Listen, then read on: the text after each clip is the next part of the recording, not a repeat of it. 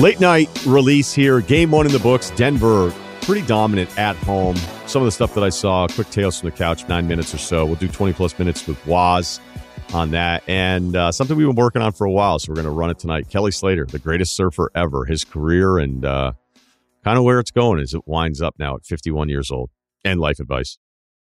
It's the Ryan Russillo podcast presented by FanDuel. The road to the NBA Finals starts now, and FanDuel is the best place to get in on the action. Right now, you can check out the new and improved Quick Bets, which are back and better than ever for the NBA playoffs on FanDuel. Find what you're looking for faster and easier with more props right at your fingertips. You can check out live bets like 3-minute markets and exclusive live bets like quarter player props, player assist combos, and more. So download the app today and bet with FanDuel, official partner of the NBA. The Ringer is committed to responsible gaming, so please visit rg-help.com to learn more about the resources and helplines available and listen to the end of the episode for additional details. Must be 21 and older, 18 plus in D.C., and present in select states. Gambling problem? Call 1-800-GAMBLER or visit rg-help.com. This episode of the Ryan Russillo podcast is brought to you by McDonald's. McDonald's French fries changed my life. They taught me to want. They taught me the taste of anticipation. There's no wrong way to eat a French fry from McDonald's, unless you're eating my French fries. Get your favorite McDonald's fries today. Denver wins game one of the NBA Finals, 104-93, obviously at home against Miami Heat, and it felt pretty easy. So just minutes ago, this game ended. Take a look at the notes here. Right away, looking at how Miami wants to defend Jokic and the zone stuff that we're talking about, which I think there's two different segments of this game that I kind of want to focus on because I'm pretty sure I know how it's going to play out for adjustments in a game too. So we'll kind of focus on the zone and some of the other stuff that we all saw from the game. Miami wants to front Jokic. It's great because Van Gundy immediately, that's what he's been thinking about for days. Okay, from the jump, if he's coaching the game, what is he looking for? Okay, what's Miami going to do?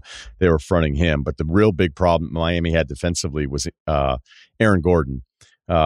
He's getting deep seals. They also got him into some switches where it felt like he was getting deep post position just right under the rim on just setting himself up, doing the work early. There were other times, something that Miami tried to get away with. I saw in a possession later on where they would get a switch with Murray, two-man game it. And then the great thing is you don't have to then be Murray to get the entry pass to Gordon. You can swing it to Jokic. You can throw it over the top of everybody the entire time. So that was a problem for Miami to begin. The other problem is that Caleb Martin turned back into Caleb Martin in this game. He ended up going 1 of 7 overall. He hit a 3. There were some threes late there that we'll get to, but Miami shot it pretty poorly at 1 point, 6 of 19, I believe, to start in this one. Miami actually was getting hurt by threes from Denver. It was some of the Aaron Gordon stuff. And also just Jokic deciding he wasn't going to shoot in the first quarter. Jokic's first shot attempt in the game was after a turnover off a deflection where the ball ended up in his hands right underneath the rim, and he just put it up at the rim, 3 seconds left. And Denver led it 29-20 after the first. I do think some of the positives for Miami here is that the way they're playing against Bam, they're totally okay with just dropping. There's different games throughout the season where I've seen what Denver's asked Jokic to do defensively. I'll never forget that game, I think back in March, when Dinwiddie had 1 million assists. And a lot of it was because they were asking Jokic to blitz Dinwiddie the whole time. And, despite the online beefs we've seen from Dinwiddie, he's a smart player. And he ate it up, and the Nets beat him. It was kind of that weird stretch where Denver may have mailed it in because they were in the 1 seed. They just weren't playing that great. But I always thought, I don't know that you'd want Jokic to show on that and blitz the ball handler for an entire game. It's just asking a lot of anybody, especially somebody who, if there's one knock against Jokic, it's the athleticism.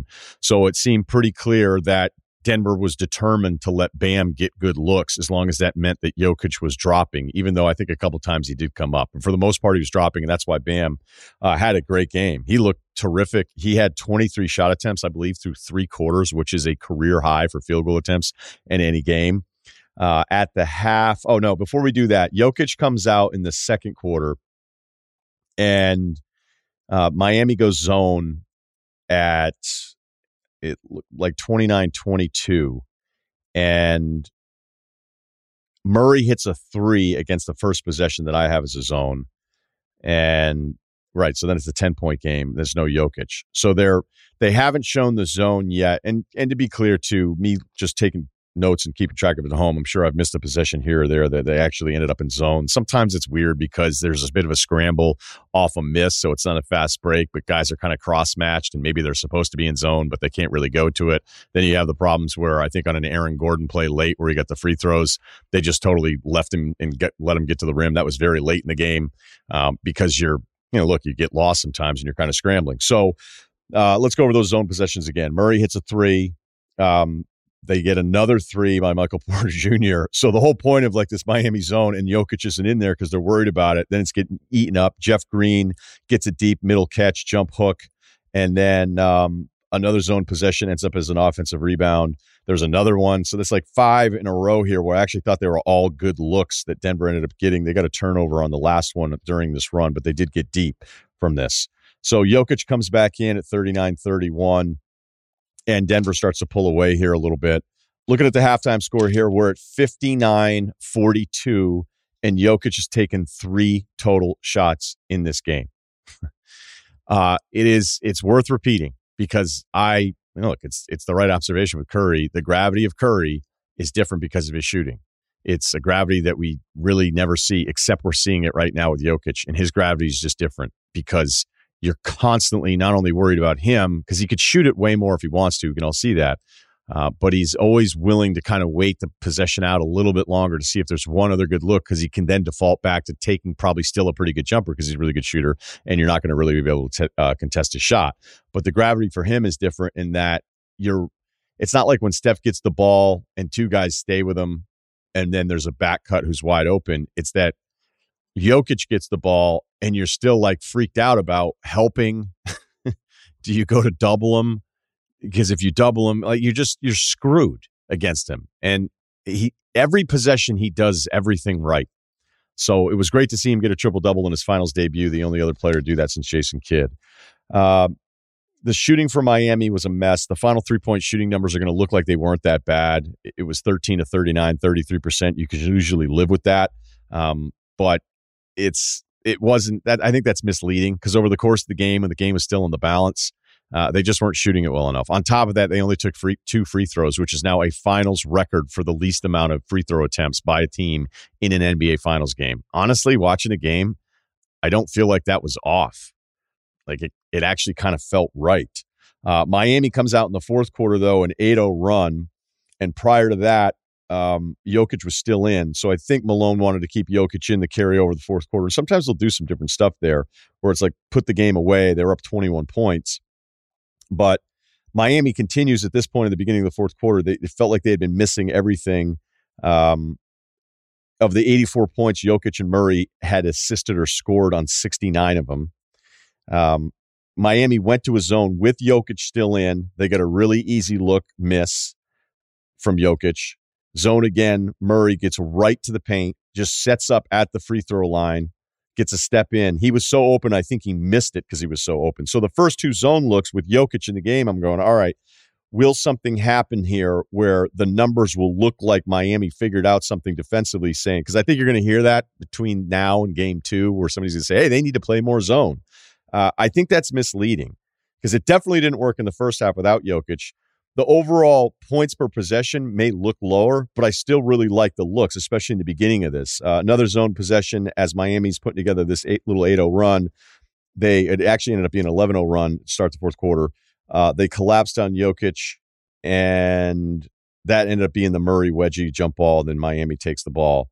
Then the defense actually did step up here a little bit where Jokic had a jumper that was a miss, but it was really good defense. Then there was a green layup where he really didn't have much of a chance against it. And then Michael Porter Jr. took like a weird, I'm just hanging out over here by myself. I'm going to take a Jaylen Brown 3 that didn't really make a ton of sense. So now the zone is looking like it's actually having an impact, which I thought was real. Miami then, they didn't get burnt in transition. They themselves had very little transition in this game. But you always know with Jokic, it's like, okay, you know what? We've had a couple stagnant possessions. This is kind of that old school point guard mentality. Let me try something else. He pushes, gets in transition. He gets the free throws. And so I write down here, like, I'm just not sure. I sound like I'm obsessed with zone talk here, but I think the numbers, once you look at some of the, whoever looks up Spectrum and that kind of stuff, you're going to see some numbers that I think are misleading, even though, it was good defense on the Murray turnaround after that. I thought it was good defense on a desperate Bruce Brown 3. Michael Porter Jr. took a weird ISO 3. We already touched on that one. Murray takes another desperate 3, but they ended up with an offensive rebound. And then Jokic comes back in at 440. And KCP had a miss against the zone. So some of these things started adding up to looking like effective zone defense, despite the fact I think the numbers are going to be a little misleading. And the fact that Denver's going to be playing it against it more often, because I'm sure Miami will go to it. They'll look at the numbers. They'll look at the film. I don't think the numbers are going to equate to the film all that much. All right, stop repeating the same thing over and over again. Another question here. James Butler. Jimmy Butler, 13 points, 6 of 12. We saw in Game 6, despite him making a ton of shots in the Eastern Conference Finals, it felt like it was just a little stagnant. Afraid to shoot feels harsh because he actually ended up taking, I think, almost 20 shots in that game. But he was a disappearing act for a good chunk of this. He had one field goal attempt in the fourth quarter. Highsmith ends up with this one with 18. And that's where Miami actually gets at the single digits here late. It never felt like a real threat, although things can happen. Another missed 3. They come down, make a 3 at 6 points. You're like, how you looking at it going, how did that happen? It didn't happen. Jokic put together some really nice possessions. They get to the free throw line a few more times. And I think there's some garbage 3 makes that are going to mislead the overall 3-point shooting numbers for this one. Again, Caleb Martin, 1 of 7. Strus, 0 of 10. Duncan Robinson, 1 of 6. And no free throws. And I believe they got out-rebounded by just a couple. And they took, the funny thing here is because they weren't getting to the free throw line, so those field goal attempts count as field goal attempts, they took 17 more shots than the Nuggets did. But the Nuggets didn't even really light it up from 3 in this one, but they took 20 free throws. But I don't really feel like this is a ref thing. I felt like it was easy for Denver, and even though it was a threat there at the end in single digits, it feels like Miami may have found some things. Bam's going to have to be really, really aggressive because I think that's consistently the way they're going to live. They're going to shoot better from 3 if you're hanging on to some of the Miami stuff here. But there doesn't really feel like there's any kind of definitive answer for Jokic. And he didn't even want to shoot the ball all that much tonight. Again, 12 field goal attempts total, 3 at the half. So Denver takes 1. We'll see what happens here in Game 2. We're going to talk some more hoops, then talk to Kelly Slater later on in this pod. It's almost time to crown an NBA champion, and FanDuel wants you to be a part of the excitement because right now, new customers can get a no-sweat first bet up to $2,500. That's $2,500 back in bonus bets if your first bet doesn't win. Okay, so we got a winner on the rebounds for Game 1. One bet here. The odds, the value isn't there, but I just like the bet. It's minus 300 for Denver to win and Jokic with a double-double. Just straight bet on the game. Denver's laying 9. Obviously, Game 1 went massively over with a total at 197. They've got this. I think it was like 219.5 when it went off. It may have changed day of on the total, so they've dropped the total down to 214. So if you like this as an over series, you may be getting something going your way. Just feeling like, hey, Denver kind of mailed it in, and Miami was exhausted, and it wasn't some lights out shooting night. There weren't a ton of free throws to slow down the possessions, all that stuff. So maybe a little underplay there as well. But minus 300 for a Denver win and a Jokic double-double because I like your chances in both of those. FanDuel has great promotions every day on a safe and secure app that pays you instantly when you win. There's no better place to bet all the NBA Finals action than America's #1 sportsbook. Visit FanDuel.com/Ryan. That's RYEN. And get a no-sweat first bet up to $2,500. That's FanDuel.com/Ryan. FanDuel, official sports betting partner of the NBA. Must be 21 and older in select states. First online real money wager. Only $10 deposit required. Refund issued with non-withdrawable bonus bets that expire in 14 days. Restrictions apply. See full terms at FanDuel.com/sportsbook. Gambling problem? Call 1-800-GAMBLER or visit FanDuel.com/RG. Colorado, Iowa, Michigan, New Jersey, Ohio, Pennsylvania, Illinois, Tennessee, Virginia. 1-800-NEXT-STEP or text NEXT STEP to 53342 in Arizona. 1-800-789-7777 or visit ccpg.org/chat in Connecticut. 1-800-9-WITH-IT, Indiana. 1-800-522-4700 or visit ksgamblinghelp.com in Kansas. 1-877-770-STOP in Louisiana. Call 1-800-327-5050 or visit mahelpline.org/problem gambling in Massachusetts. Visit mdgamblinghelp.org in Maryland. 1-877-8-HOPE-NY or text HOPE-NY to 467-389 in New York. 1-800-522-4700 in Wyoming or visit 1-800-GAMBLER.net in West Virginia. Wosny Lambre is going to join us here, the Ringer NBA show, part of the group chat twice a week. We'll talk game one. What's your immediate reaction? Anything jump out? Anything surprise you? Surprise me? No, I'm not going to lie. I hate to sound like I know everything, but I felt like I didn't believe that the Heat would be able to stop Denver's offense. I've said this many times, but it's my belief that Denver's offense is the best unit in the league. And I don't even think it's even a challenge at this point. I thought Miami, in order to win and make this competitive, they'd have to score. They're going to have to outscore Denver, take advantage of open three-pointers. I thought some of the stuff that happened in the fourth quarter and, the beginning of the fourth quarter when, Jokic is in this extreme drop coverage and Lowry and Vincent are taking advantage on pull-ups. I'm like, that might be a thing.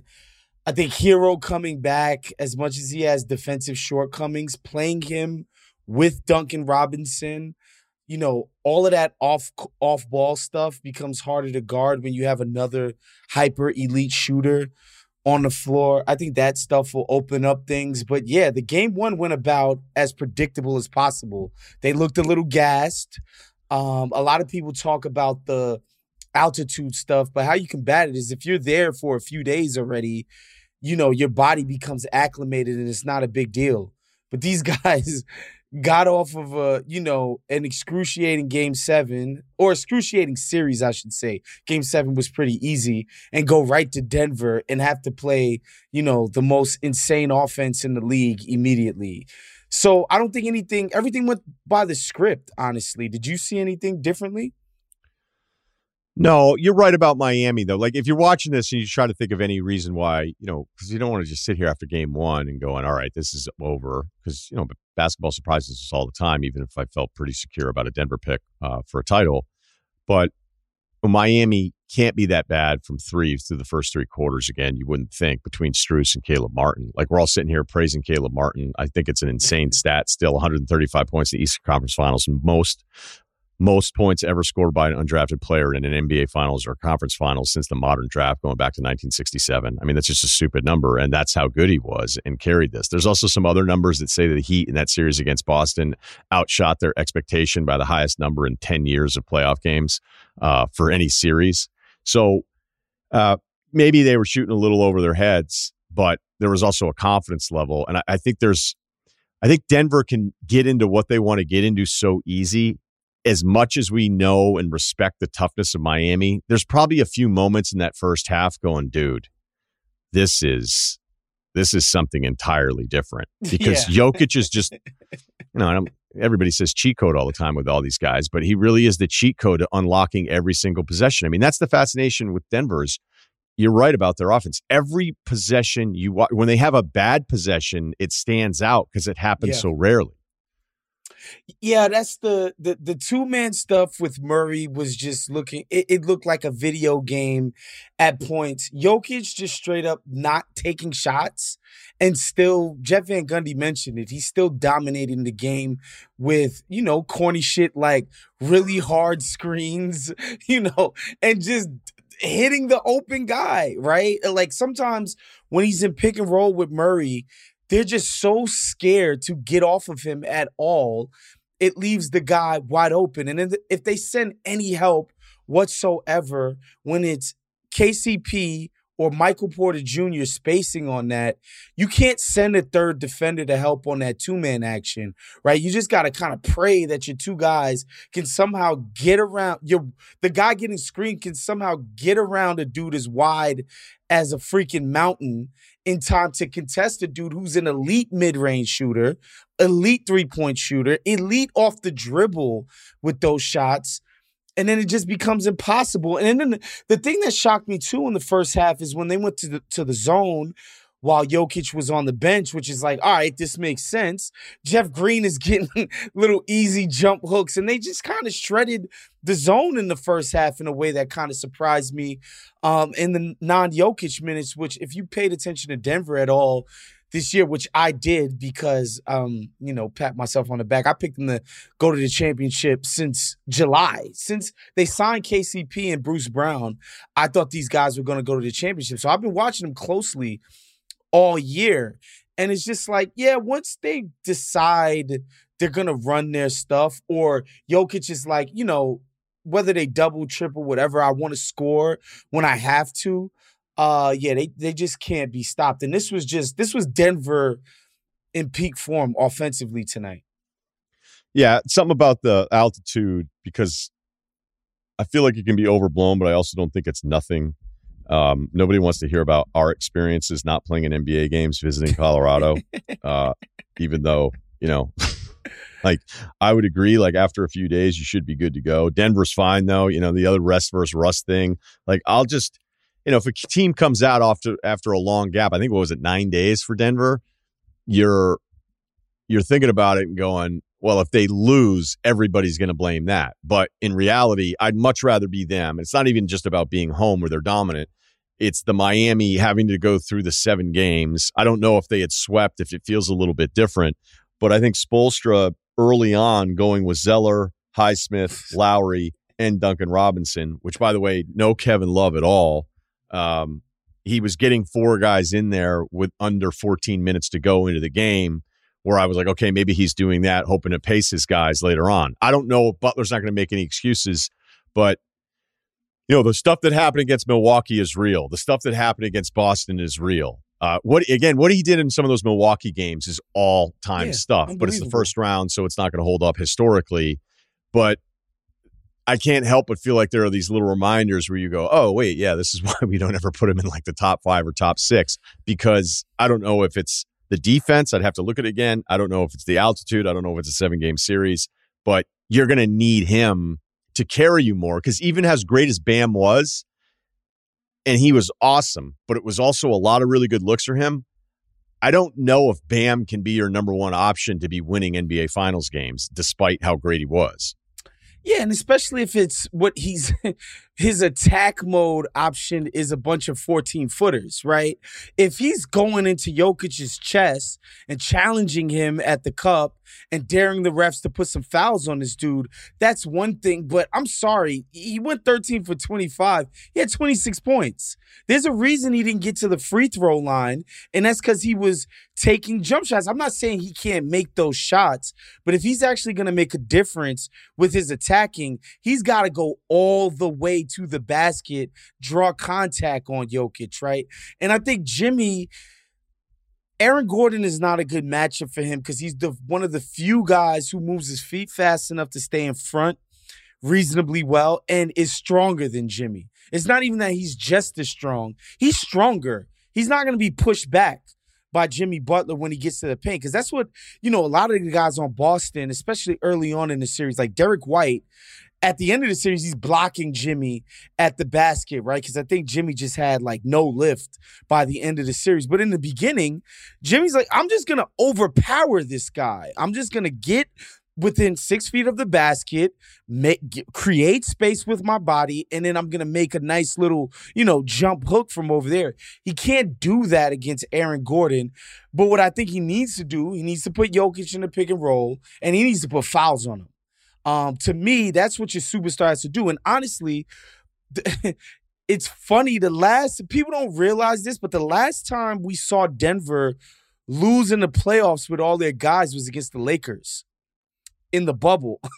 And why they lost is that LeBron and AD were challenging these guys in the paint. Yes, AD made an uncharacteristic amount of three-point shots. His jumper was going, but LeBron and AD were relentless attacking this guy in the paint on pick and roll. That's why they won that series on offense. And so if Miami's going to get this thing going, Bam can't be settling for free throw line jump shots. He's got to try to get to the cup. And getting Jokic in foul trouble, having the freedom and opportunity to play against these bench units is how Miami's going to sort of level the playing field here, as well as, getting their three-point shooting up to the level that it was against Boston.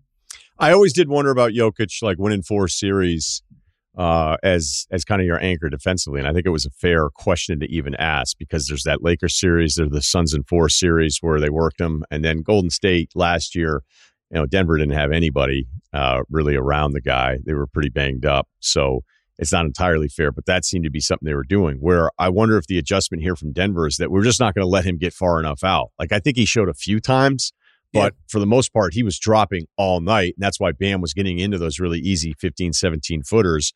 But the plan may be, okay, again, to your point, keep shooting them. You're not going to get us into foul trouble. You're not going to get us into the bonus. None of the perimeter guys are making any shots too. So it makes it even easier to kind of stay home with what you want to do against Bam.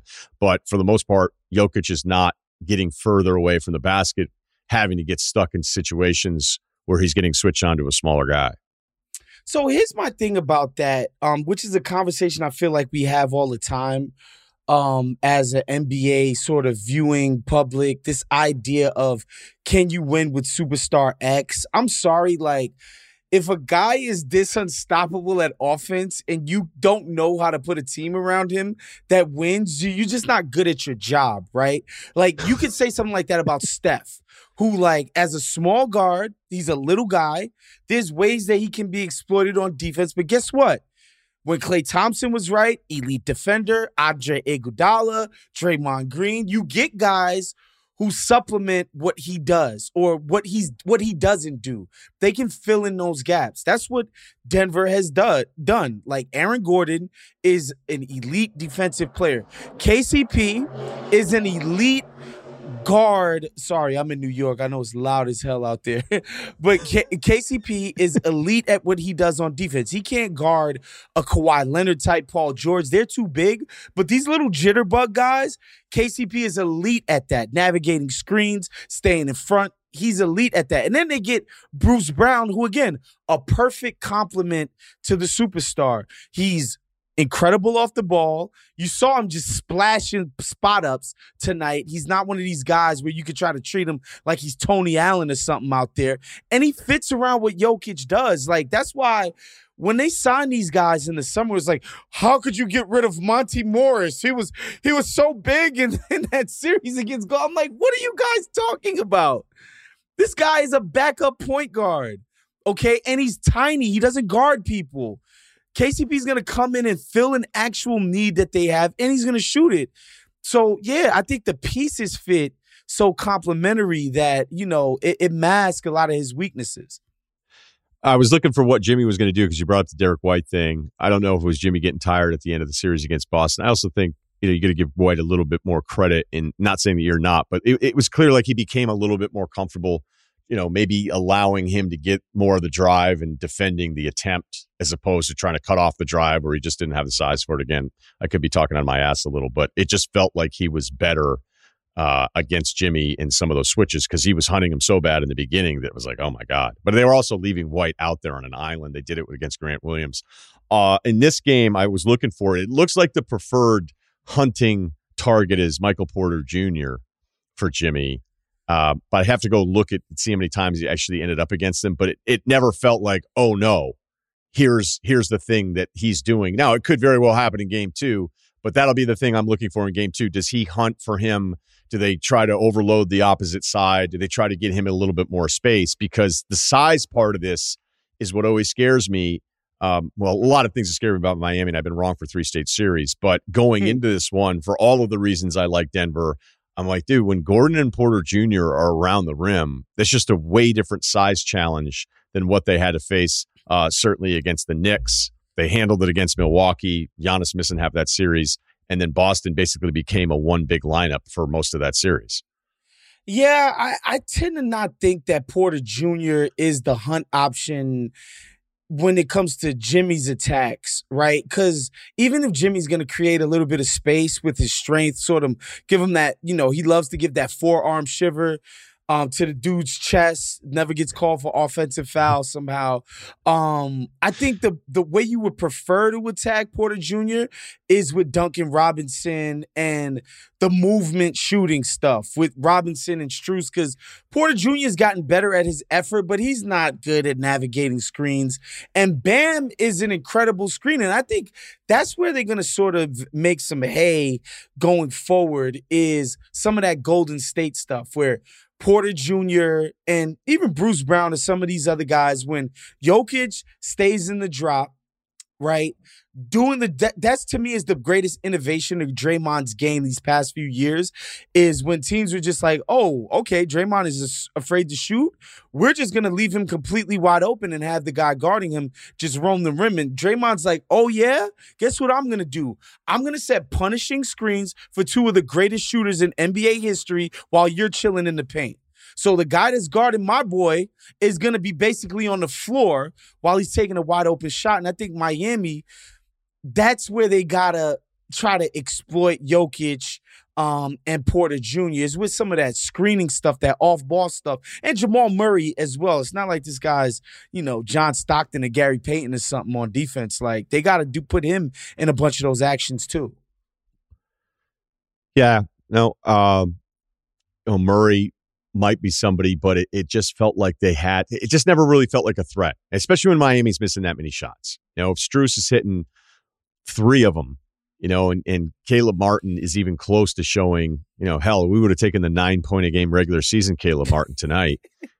And you wonder if it's a little different. But then when Miami outscored him 30-20 in the fourth quarter, it felt like we've got him more than, they're making a threat. So if Miami had made more threes early on, do we still end up having the same final score? But it just felt like the game that was still yet to be decided. It really, as I was watching it, I'm going, holy shit. Like, are you serious with the score right now? I'm like, I guess this could potentially, but you just get it back to Jokic. You just get it back to Jokic. Hey, make the right read, make the right look. And then on top of that, if you don't see anything else, hit a 10-foot jumper.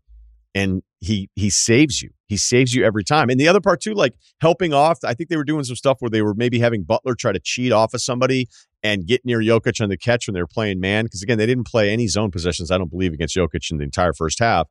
But when it's KCP, when it's Porter, and then Gordon is sealing at the rim and Jokic playing up off of that, and then Murray's doing whatever he's doing, there's not really any option to cheat off of, especially when Gordon has a mismatch that close to the rim. So it's hard to get away with saying, okay, we're always leaving him. It's okay if he takes the shot. Denver with their lineups, even when Brown comes in, it's not really a recipe for success. Yeah, Bruce Brown made that 3-pointer at the end of the third to put them up. I think it was like 19 points. And I'm like, okay, this is unfair, unstoppable, unmatchable. Like, what in the hell? Like, he completely swished that shot. I don't like the zone. They ended up getting a couple of stops, but if people want to go back and look at those possessions, especially early on, Jamal Murray missed a wide open 12-footer. Jokic missed basically an uncontested 10-footer.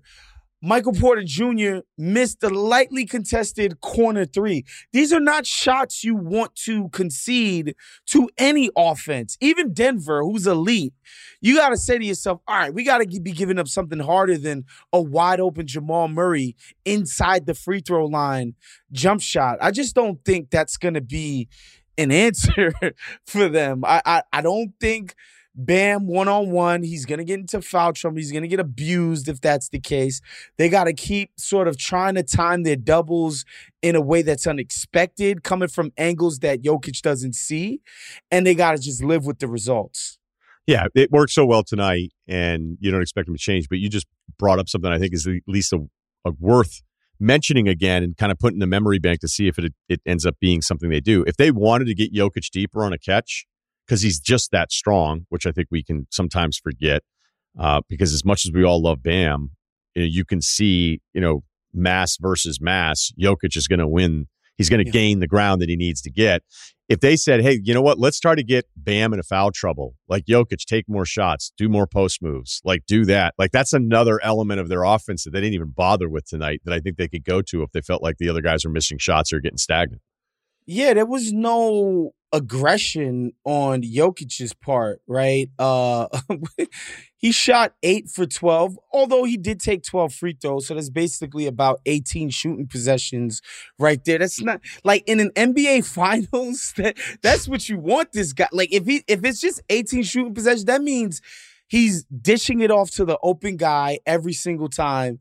So again, 14 assists, only 12 attempts, 10 of 12 from the free throw line, 2 turnovers. That's another problem when Miami's down 10 and, it's about 9 minutes to go in the fourth or whatever it was, even less than that. I'm like, to come back, of course you have to score, but it has to be turnovers. That's how these big comebacks happen. Like you have to make it so that this team can't even get an attempt up. That's how, you get the turnover, live ball, you score really quickly. That's how these comebacks happen. Denver's not going to turn the ball over when they're running offense through Jokic. So if they're up 12 in the fourth, you're toast. It's not going to happen for you.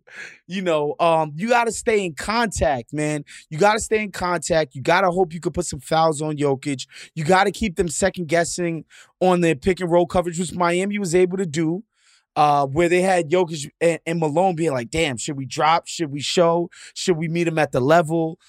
Should we do sort of put 2 on the ball? Like you got to keep them on the toes with that, or else Miami specifically, like y'all, it's not going to happen for these guys.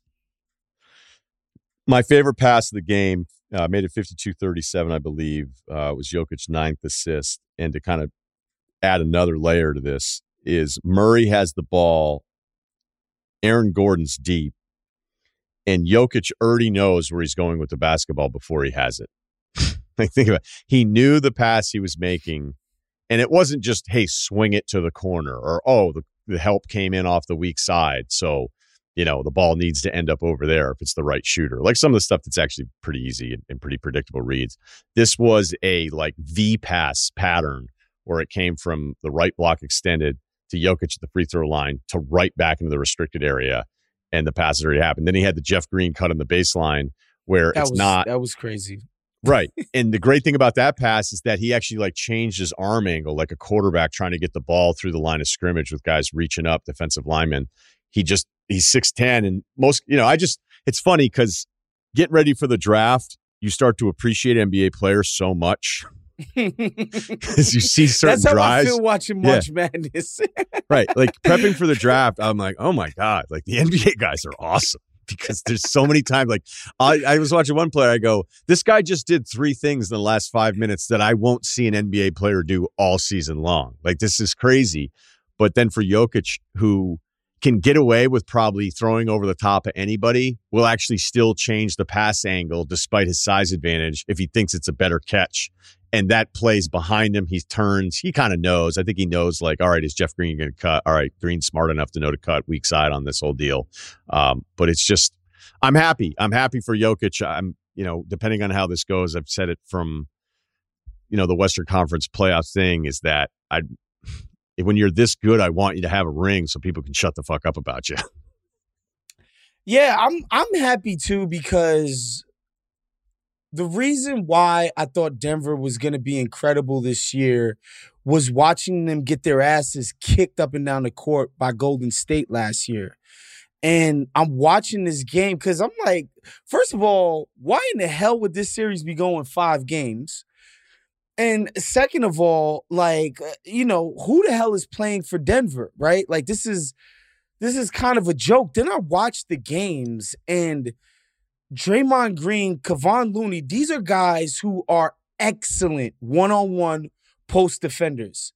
Nobody scores against these dudes with just post touches, right? Like they're part of the reason. They're the kind of guys who are part of the reason why everybody says, oh, post-ups are, this inefficient, stupid play.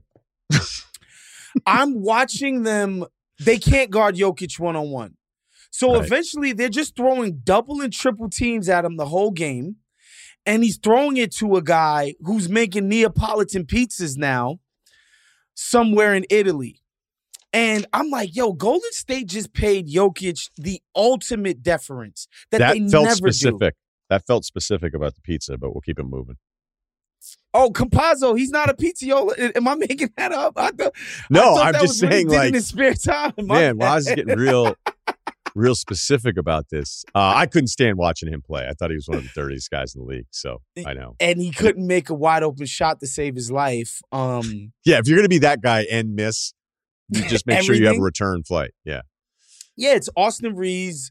It's not Austin Reeves, excuse me. Austin Rivers. It's Monty Morris. It's Campazzo. It's Golden State's like, yeah, go ahead. Do what y'all want. This dude, we're putting 3 guys on him. And then it's like, okay, the young guys are coming back after injuries. They make these incredible signings. You know, obviously they still got Aaron Gordon, who they already had. I'm like, damn, this team is going to be incredible. But literally watching them get beat up by Golden State, but Golden State showing this guy so much respect, I was like, man, Jokic is of a different caliber of player than people really understand. And because I have that much respect for Golden State and specifically what they're able to do on defense, or used to be anyway, that just showed me like this guy, he's just a different level. Fourth quarter, again, Miami outscored them 30-20. At one point, the 3-point shooting, I think through 3 quarters, 6-24 for Miami. They hit 7-15 in the fourth. It's either Miami was due or Denver wasn't that interested. Miami's in some trouble. That's not a shock, but you'd imagine Butler's going to have a better game. Maybe they're more aware defensively. Spoelstra's capable as anyone of figuring maybe some adjustment out there they think gives him a better chance. But it's going to be a tough one. It's going to be really tough. You start banking on that. If they lose the first 2, you go, hey, look at their road record. But then again, road record and the stuff, you know, some of the slight concerns you maybe had about Denver, the defensive numbers when it all ended, it hasn't mattered at all. And the defensive numbers, you're starting to feel like, hey, they can be average because they're still this good on offense in the playoffs. So you're the man. Thanks for staying up late and doing this for us. What do you need to tell the kids about what you have coming up? I know you got Fitz and the group chat. But I just want to make sure. Full Court Fitz, we about to be done. After the finals, we're done. But check that out every single Friday on the Ringers YouTube page. We talk about sneaker news, and we talk about what these guys are wearing in the tunnel. We try to have a little bit of fun with it. And then, of course, the Ringer NBA show. I'm doing group chat twice a week. On the weekends, we alternate between Sunday and Saturday, depending when the game is. And every single Wednesday, with the homies Justin Verrier and Rob Mahoney. All right. Good stuff, man. Later, y'all. This episode is brought to you by La Quinta by Wyndham. La Quinta by Wyndham has everything you need for your next business trip. From free high-speed Wi-Fi to fitness centers to free Brightside breakfast with fresh waffles, eggs, and more. Book direct at lq.com. Tonight, La Quinta. Tomorrow, you shine. He's an 11-time world champ. He's arguably, and I think most would agree, the greatest surfer ever. Kelly Slater joins us on the podcast. Thanks a lot for doing this. Really appreciate it. How are you? I'm good. Thanks for the intro. I'm good. Just a little bit of downtime. Got about a week off, and then get back on the road. What's your schedule like now at this stage of your career? Pretty busy. I'm sort of, when people ask me where I live, I just tell them I'm seasonal in 4 different places, and then the rest is on a plane somewhere. So I'm sort of pretty evenly split between Florida, Hawaii, California, and Australia. I was watching the first episode of season 2, Make or Break on Apple, and it's your Win It Pipeline last year. And it's really well shot. Like I really enjoyed it. I've watched a bunch of the different movies about you and everything. But what was that moment Pipeline like for you at this stage of your career to pull that off after a bit of a run where people were wondering where your future was? Yeah, it was an incredible feeling. I don't know if you could ever feel that without spending your life doing something and totally applying yourself for your whole life since you were a little kid, and then having a moment like that. It's really hard to put into words, but on top of, I hadn't won since over 5 years before that. And I had a potentially career-ending injury at the time with a broken foot. I basically broke my whole foot backwards, all 5 metatarsals, kind of if you could picture putting another joint in the middle of your foot and bending your foot backwards, that's really what happened to me. So I struggled with that for a couple of years where I couldn't compete, and I was just trying to get back into it. And and then we had COVID, and so there were a few different things that happened. And then COVID, I think 2020, our tour started back up. I don't think we had, what was it, 20? One of the years we didn't have, so we didn't have 2020. And then 2021 we started back up, and I got injured right before we went to Australia, so I wasn't able to compete in that part of the tour. And so yeah, I've been pretty lucky throughout my whole career not being injured very much, and then had a run of a couple different injuries that kept me out for a while, and then to get back in there and get myself in that position to win, and then also believe it becomes a little bit of a head game, mind game, to get over that hump. And then I don't know, to win that was just, I can't explain how amazing it was, because that's the location. Pipeline, as a kid, it was my dream to be able to surf there and figure it out, but I was terrified of it, so I didn't know if I ever would. I think I've won there more than any other location on tour, but hadn't won that event in 8 years. And the waves are about as good as we've ever had for that event, and I was 6 days from turning 50 years old. I mean, there's just a lifetime of things built up to that moment, and I think unless you have something like that happen in your life, you can't express to people how it actually feels. So I have things in life that I'm jealous of, but jealous in like a good way, because I'm in awe of it. And the big wave stuff that you guys do, I'm in awe of the ability to do it. I'm in awe of the balls.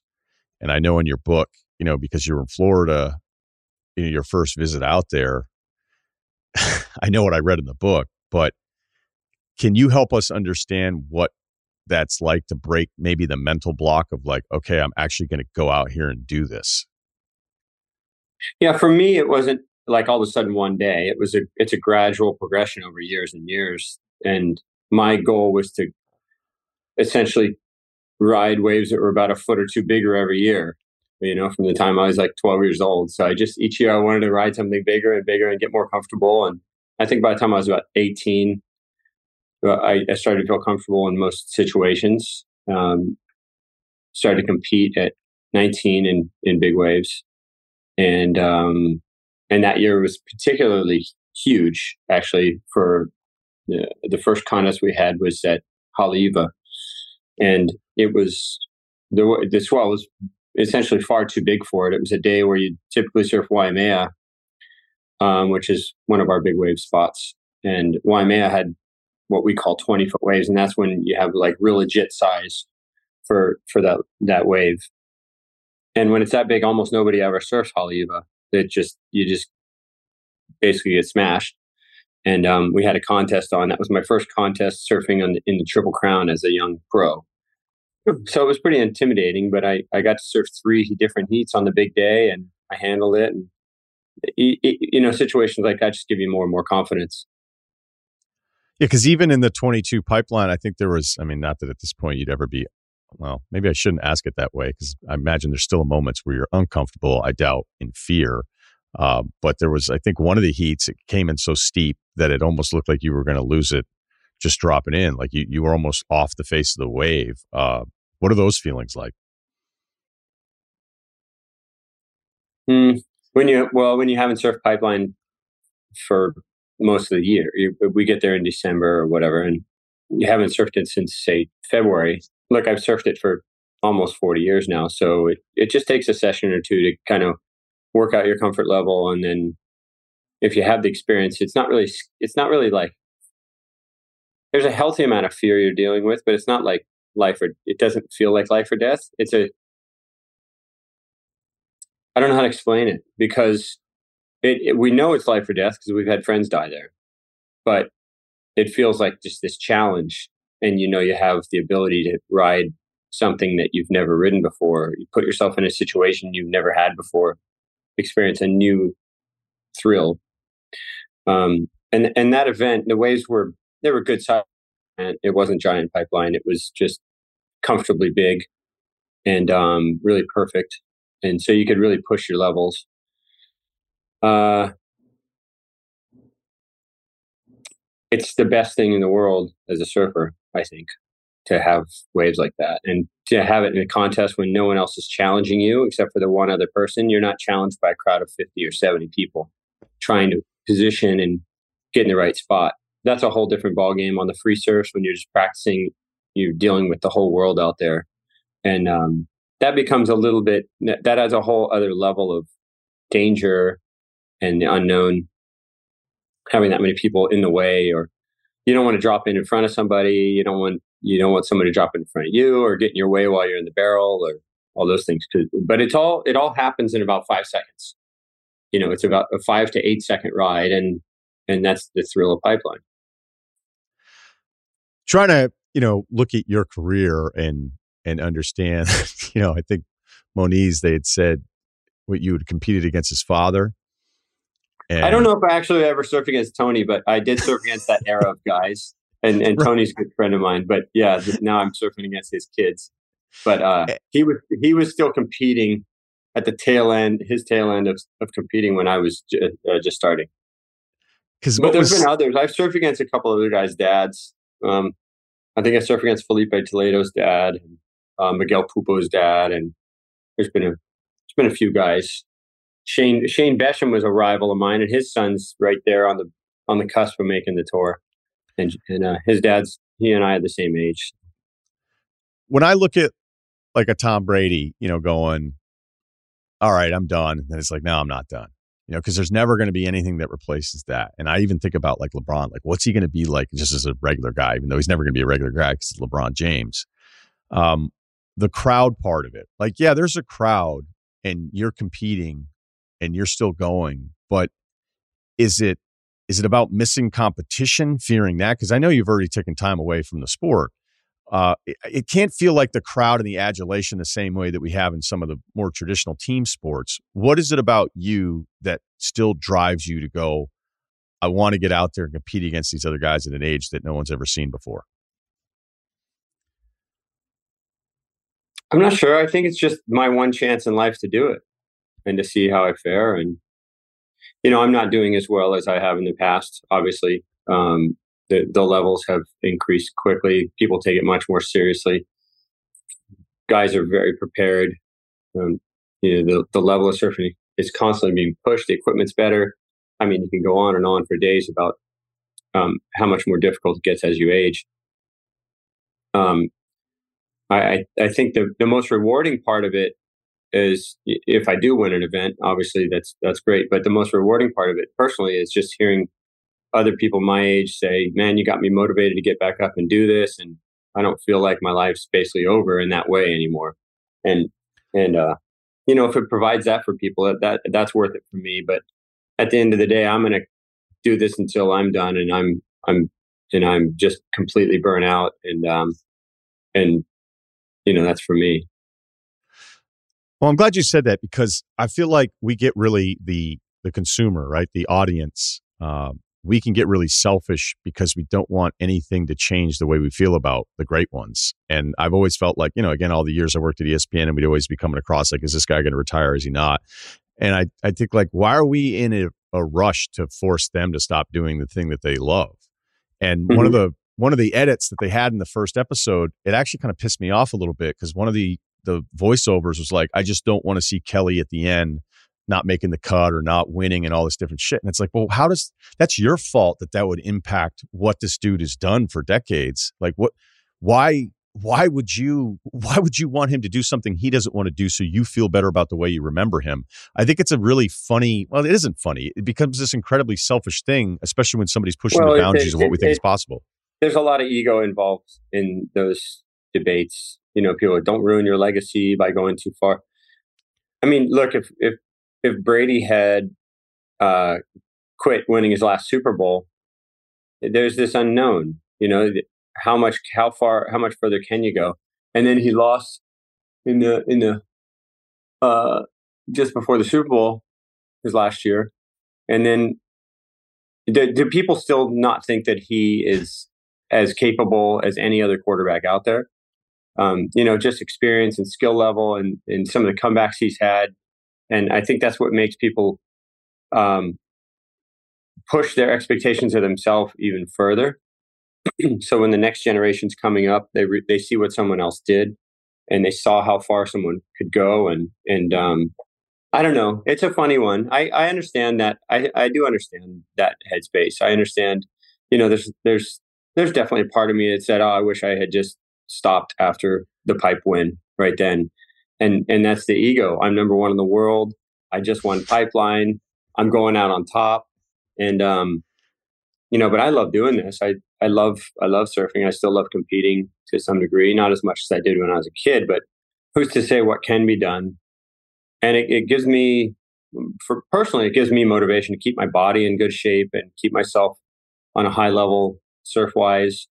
I don't necessarily think that'll stop if I get off tour. I sometimes feel like a little bit of a fly on the wall, kind of watching the evolution of surfing.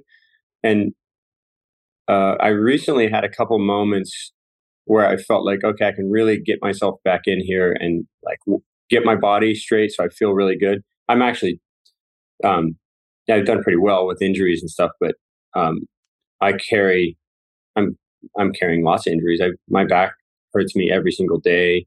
My foot's a major issue. Like I'm in a lot of pain is what I'm getting at. And just this morning I finished a 2.5 day water fast, kind of just letting my body heal and relax and and reset before I go to El Salvador next week. But yeah, I feel like sometimes I'm sitting back watching this thing and seeing, okay, where are my weak points? Where are other people's weak points? And where can I jump back in the saddle here and really get myself on a roll? And I know it's possible. You have to have that motivation. You have to have the motivation to completely dive in. And that's been a struggle. That's what's really been the biggest struggle for me the last 5 years or so. Well, I really quickly want to thank you for still doing the pod today after a water fast, because, that's... I'm fine. I just broke it. I had an apple. It was very amazing. And then I made a little smoothie for myself and had some green juice.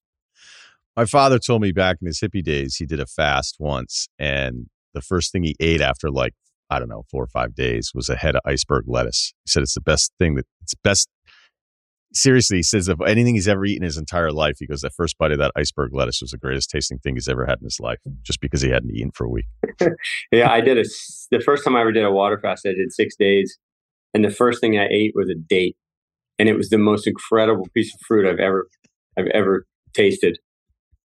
But it makes sense. I mean, hell, I can understand it, although I don't know that I want to put myself in a position to understand it. When I watched the HBO Momentum Generation from a few years ago, it was incredible getting to know all you guys through that lens, and it felt very specific that, I know what the teasers were and the trailers. The selling point was that Kelly was the guy among us that took it to another level of focus on the competitive stuff. How accurate is that? Are you wired maybe just a little bit different than everybody you were competing with during your prime and as you continue to surf? Yeah, I guess I am.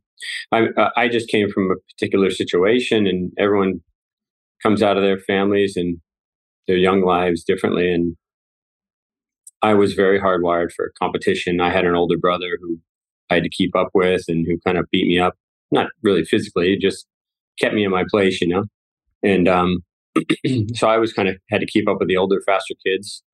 And as I became a teenager, I had a best friend who was the most competitive person I've ever known, still to this day. And we kind of laugh about it because we'd competed everything from bowling to pinball to air hockey, table tennis, just everything. I mean, we would literally on my birthday, every year we would go and have a competition and play every video game, drive go-karts, play basketball, go bowling, play pool. We do every sport and game we could think of in a day and total it up to see who was better. And it really hardwired me for winning. And my parents didn't have any money. And I didn't want to be broke. I didn't want to struggle. So I made a plan early on to, I wanted to make money and have a comfortable life in that sense and not have that kind of stress. And so I had multiple different things going on. And when I got on tour, somebody who was 30 years old was ancient in my sport. Literally, I thought I had a 10-year career ahead of me when I turned pro at 19 or 18. And then as surfing has grown and as I've been able to like really focus, keep myself relatively healthy and keep my surfing at a good level, I saw longevity as a big thing, and my health and diet and all that came into play. And to me, it's all a learning process. It's all gaining experience and wisdom about your body and the world around you and how you fit in. And everyone here is trying to everyone has their own battle they're going through in life, things they're trying to accomplish and things they're trying to heal. And I don't know. I think it brings me back to your thing before about people talking about their sporting legacy and stuff. You can't expect to just go here and step off. And it might be a little bit of a stock graph, and a stock ticker. And you're going to have highs and lows, and you're going to have moments that peak. You said something, because we're about the same age, but you said something that made me think about it. I don't know if you felt this way, but when I was younger, when I was 20, I'd be like, oh, when I'm 30, I'm going to be like this. And they're like, okay, that was off. And then I was like, when I'm 40, I'm going to be like this, and everything's going to be like easy. Dude, when you were 20, how old was somebody who was 30? Dude, when we were in college, we thought 22-year-olds were 100, when you were 18, like I always think that college gap from freshman to senior is like 2 decades. So, no, when you're a freshman, seniors are literally like old people.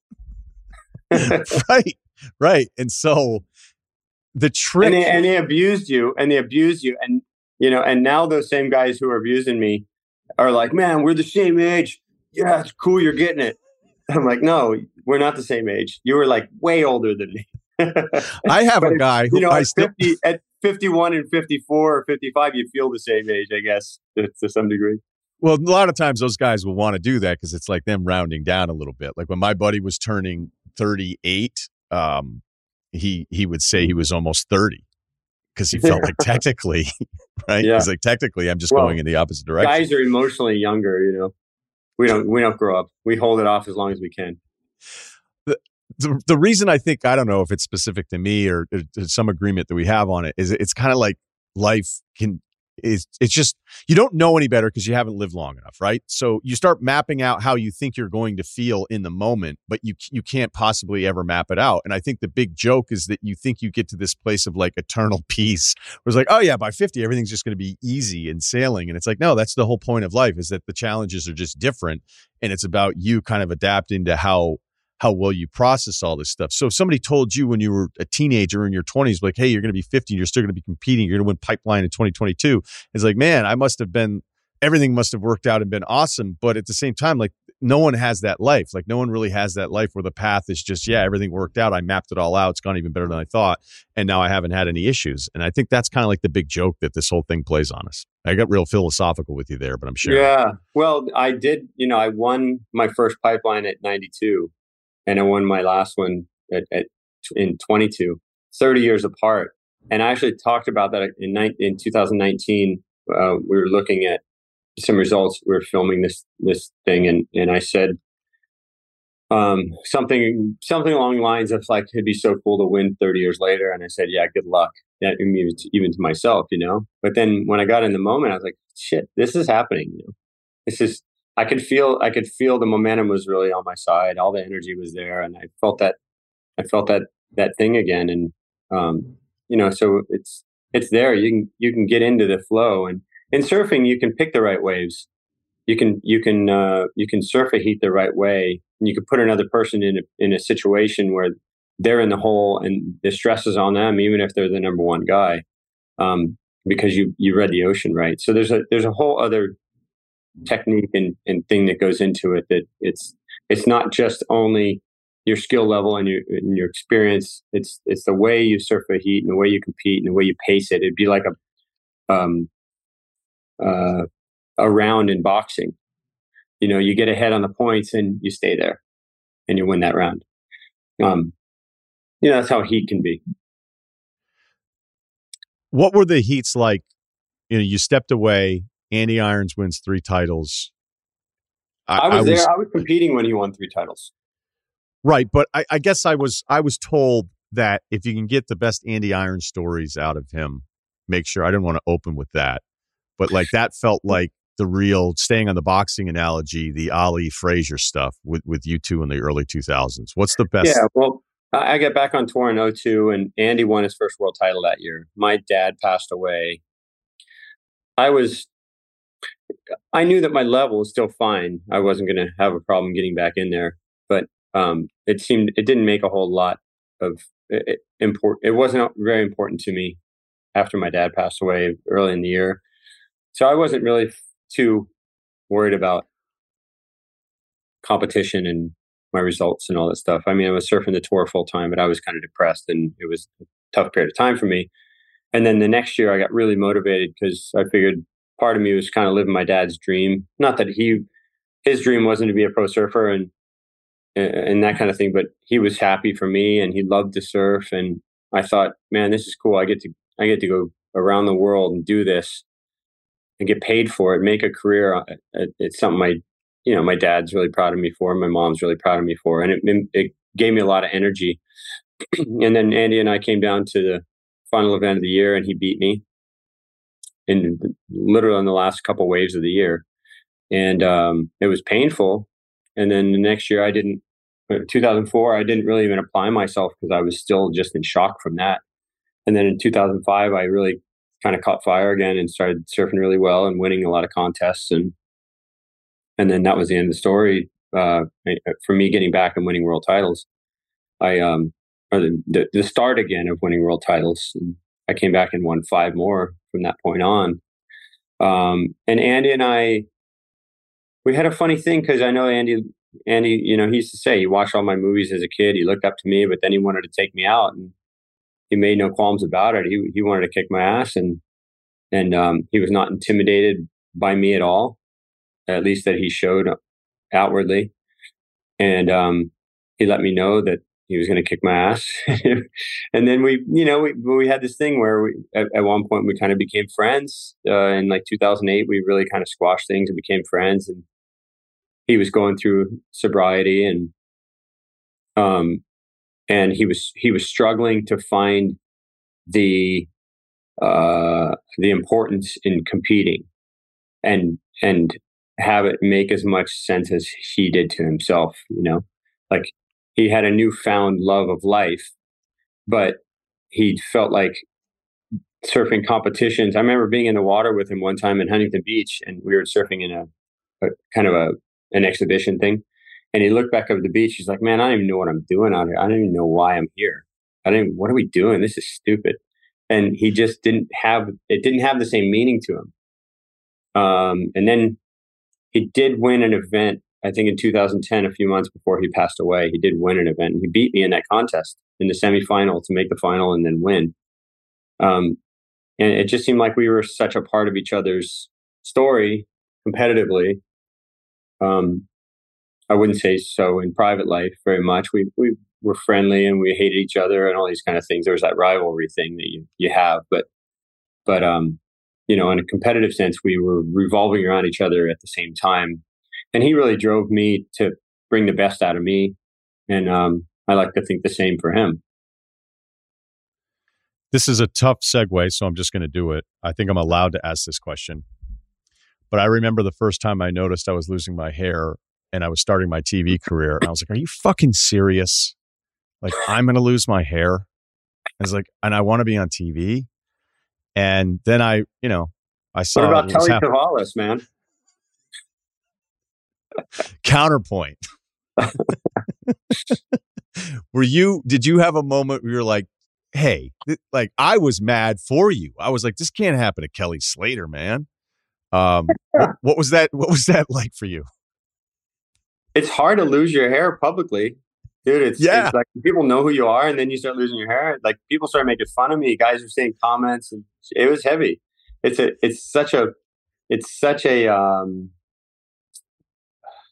I guess it's a part of your youth, and it's a part of, you identify, you connect so much with your looks through your hair. And it was painful because, you know, I was going through a breakup, a real public breakup at the time, and it caused me to actually lose my hair more because I was so stressed and sad. And it was and then each time I would feel that, I would see hair literally falling out of my pillow, and I was tripping out. I was, this is insane. Like I was wishing maybe I just had some disease that was making it happen or something, but it was just my genes, I guess. My hair stopped growing and falling out, and it was actually much more comfortable once it did. When you start kind of losing it and it looks a little thin is the hard part. When it's gone, I don't care. Like, I'm actually super happy being bald. I love it. I don't have to worry about it. I shave my head every other day, and it feels really good. And I actually think it's my look. You know what I mean? Like, more than when I had hair. So I'm totally. I think it's funny, but I've had people talk to me privately that are losing their hair, and I feel bad for them because they haven't processed that yet. And it's a tough little journey, but it's part of life. It's tough, man. I do not wish it on anyone when you're younger, and especially for you on top of everything else. But you're right. It works for you. It works. And it is. But see, what I don't like is the guys that have already lost their hair rooting for other people to lose their hair. I don't like those people. And I ran into a lot of people like that. I did. I want to tell you, though, I've rooted for a couple people to lose their hair because they were such assholes about losing my hair. So that's fair. Yes. That's fair. That's tit for tat, man. But that's totally fair. No, honestly, it is a spiritual journey for whoever has to go through it, and it's a lesson that you need to get through to be whole. It's just the way it is. We're going to finish up here because I just have a couple quick things, because I want to thank you for the Kelly sandal that came in, and I know how much interest you have in music and fashion and everything else with all the stuff you have going on, but I think the cool thing for you and getting behind the products is, like, part of it has to also be like, I'm in this lifestyle every day now for this long, and this is a product that I wish existed. Like, this isn't just somebody getting into clothing. This is somebody who has, like, firsthand assessments of, like, I wish there was something like this, and you can make that happen. And I love it. It's really high quality. I'm going to take it out later today, but I'm not just saying that because you sent them to me. I was really blown away by them when I got them. So thanks. You're welcome. Yeah, it's a natural extension of my life and the things I get involved with in business. I was just literally on a call just before this about a work project we're doing, and I was asked by a group of people, how do I get involved with things and why? And I said, basically, because they're an extension of my lifestyle. I make surfboards, I make surfboard fins, I work in that kind of design stuff a lot. Clothing has been the thing that's made me the most money in my life, because I was sponsored by Quicksilver for 23 years, and they gave me a great contract.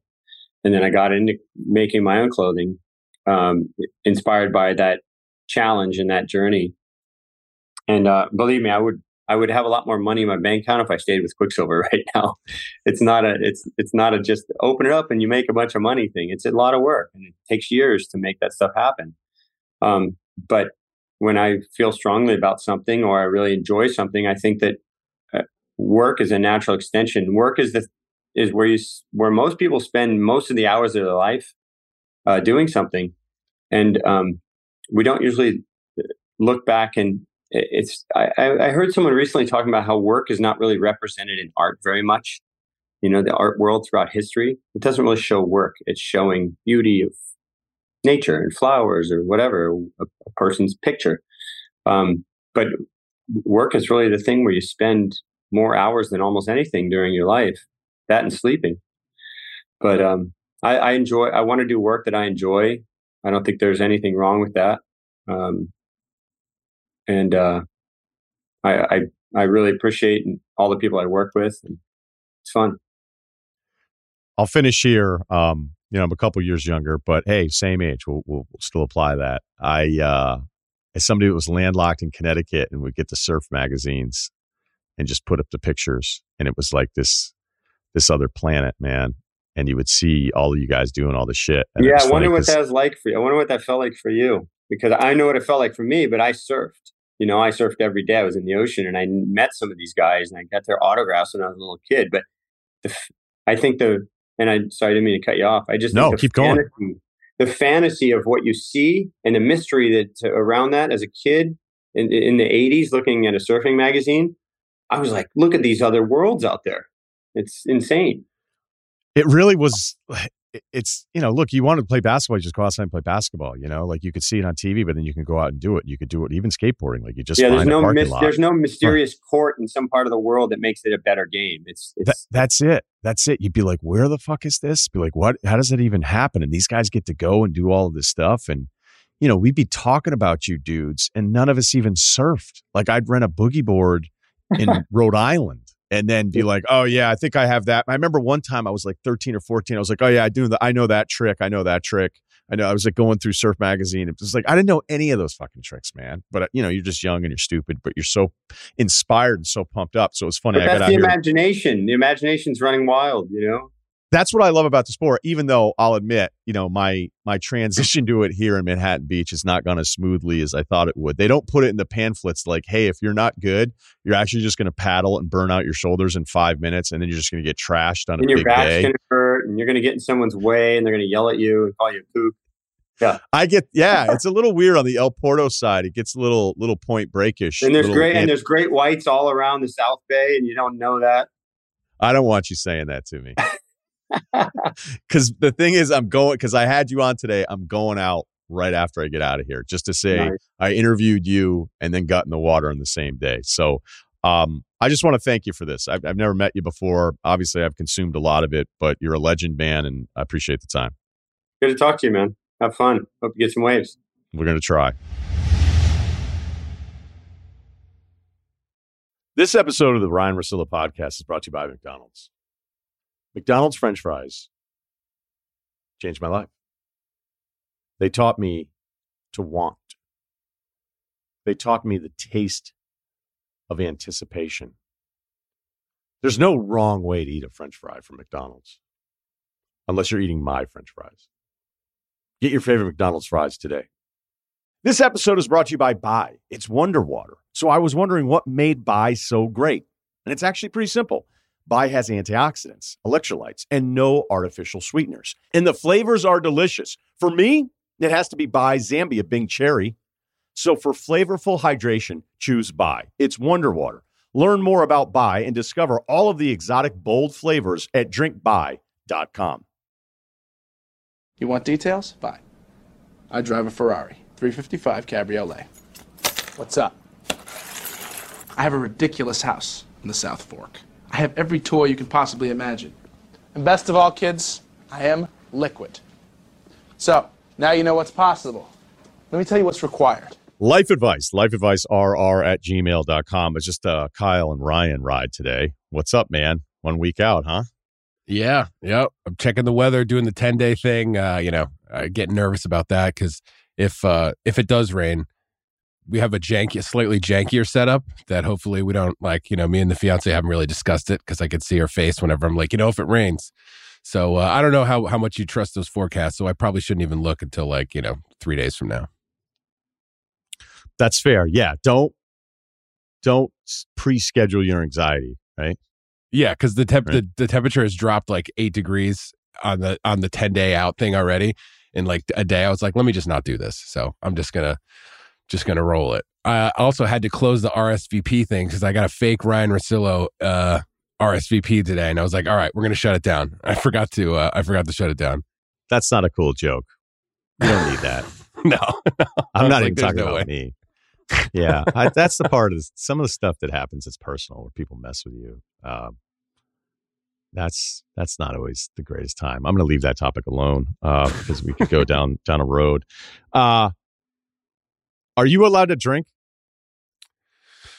She's she knows it's going to happen, but it's really up to me to be a champion that day and not ruin it. We've got a Thursday night crew that's going to be pretty large, and I'm already just hoping I don't look like death from that. So I'm I don't think I'm going to be one of those guys that the day of, it's like, man, I can't do this, and I got to start drinking whiskey to get out there. I don't think that's going to be the case. But, you know, it is going to be a lot of waiting around. And when I'm waiting around with the buds, but I would like to have something to drink. So I don't know if it should be beer or if it should be, you know, have like a glass of whiskey, because those can get out of hand. So I don't know. I don't know if I'm supposed to smell like beer at the altar. It's probably a no. So I'm not really sure. None of my buddies that are with me have been married before, so I can't really ask them what they would do. So I don't know. You probably don't have much advice either. Well, I can tell you about a couple buddies. There was one buddy who treated the whole week like his own private spring break. And then he got really, really banged up at his wedding, but she knew the deal, right? Like, she already knew who she was marrying. She wasn't, but even the parents, right? His in-laws kind of knew, but the way the story goes is he just stayed on this bender, and because they immediately went on the honeymoon, and for whatever reason, the immediate family was like in phase 1 of the honeymoon. So he kept going, and there's a story that at breakfast he was still drunk from the night before and just started drinking the hard stuff in the morning. And he was like talking to the in-laws, being like, this honeymoon is off to a wicked start. Like, basically just going like, it is pound town on the regular. And it was bad. He had to go on like a timeout. It may have even been a cruise, man. Guys were like, what did he, like, you know, because I don't say this as any kind of badge of honor, but I just always think back to like the 20s bartending years where you're just like, Jesus Christ, what's wrong with us? And yeah, you know, then you would hear a story like that, and even our group of dudes would go, "Whoa, dude, whoa, that's a different caliber, right there. That's not cool." And then one guy wasn't allowed, just straight up wasn't allowed to drink at his own wedding. Yeah. I don't think I'm there. She told me, she was like, you know, in the last hour or two, I'll probably pull the ripcord. She's like, I probably won't survive, like, you know, to like go to the afters or whatever. And I was like, okay, well, you know, if you're gonna, you know, nominate yourself for that, I'll go ahead and do that as well. But but I think it's the before. I'll host the later festivities, if that's cool. I think it's the before that I'm worried. You know, I know she's going to be having like champagne and stuff like that, which, I mean, she's not a big drinker, but she is a huge lightweight, which, you know, I'm not concerned. I feel like she won't do anything to sabotage the day. You know, me, it's going to be, you know, takes me like 25 minutes to get ready. Meanwhile, she's like, you know, the wedding's at 5 and she's like showing up to start the getting ready at like 10:45 a.m. Basically, I'm going to, you know, I think I have to basically be there 30 minutes before and just, you know, throw on the stuff. But, it's really that in between time that I'm like, I really got to make sure I do the right thing in that time. Okay. I think we covered it there. I think we covered it. Even our friend who wasn't allowed to drink, like towards the end of the night when everything was shutting down. And of course, he's still like up and ready to go. And everybody else is, you know, it's getting late, but there's still another. Dudes are probably sweaty. Yeah, but there's still another 2 hours into the night. Yeah. And we're like, come on, dude. Like, she's already in bed. You're still up. Like, your whole family's here. And he was like, nope. He's like, I made a promise on the day that I wouldn't get after it. And we were like, okay, that's it. Like, that was it. You know, I don't know if other guys get off on the right foot. You know, I get it. Yeah. Right. I want to start this out with a oops. All right. Unrelated. We had a few Lego follow-ups where some people emailed in and did not feel like my drive-by on adults who enjoy Legos was warranted. They were insulted. Awesome. They were because these people that emailed the show are adults who enjoy Legos. So let's go back over it. What I was saying was, you know, of all the things that you could do that maybe as an older person, the significant other could be like, wait, what? What is this guy into? So what's the rule on the show? If you enjoy Legos as an adult, I think that's fucking awesome. And I'm not critical of you. Enjoy your Legos. I'll admit, I'll see a display every now and then. I'm like, that looks pretty fucking cool. That looks awesome. Bet that took a while. Yeah. Yeah. I come from a building background. You know, there's moments where you're like, would I be into models? I'm like, I'm not doing that. But I like that you do it. And I like that you enjoy it. But what you need to understand as the offended Lego adult is that as a single guy, if I'm bringing home someone from the fairer sex and there's some fucking Legos in the corner, I never want to have to explain that. That's going on your scouting report for sure. Yeah, for sure. Everything's going great. We've had a few dinners. You're coming back. Hey, do you want to watch a movie? Like code. And then all of a sudden there's just Legos all over one end of the dining room table. I don't think it's hard. It shouldn't be hard for anyone, even a pro Lego adult, to understand that for some of us, that could be a tougher sell. That might it's just different than a puzzle. Right. It's different than a puzzle. Yeah. That's all. It's just different. I don't know why, but it is. Okay, but what you have to do this exercise is you have to then imagine this is the first time you've hung out, first time she's been at your house, and she has friends, and then she says to the group chat, it was a little weird. He had Legos. He had like a Batman Lego thing that was like half done. And he said, I'm working on this. And he didn't put it away. Not one other person is going to be like, that's so cool that he's still into Legos. That's right. No one is going to say that. So. Yeah, nothing wrong with it. Bobby Bacala had his trains. You got your Legos. That's fine. That's fine. People do it, but it's just not, it's not the train same as thing, having a pickup basketball thing. It's just not the same. That was the point. Right. I think the train thing is really cool. Some people are going to say Legos and trains. One of the biggest problems we have in this country right now is we want everything that's similar to be the same. There are things that are similar, but just because they're similar, it does not mean that they are the same. I thought about doing a train track thing for my dad. Big train guy? I think he always wanted them, and he never did it.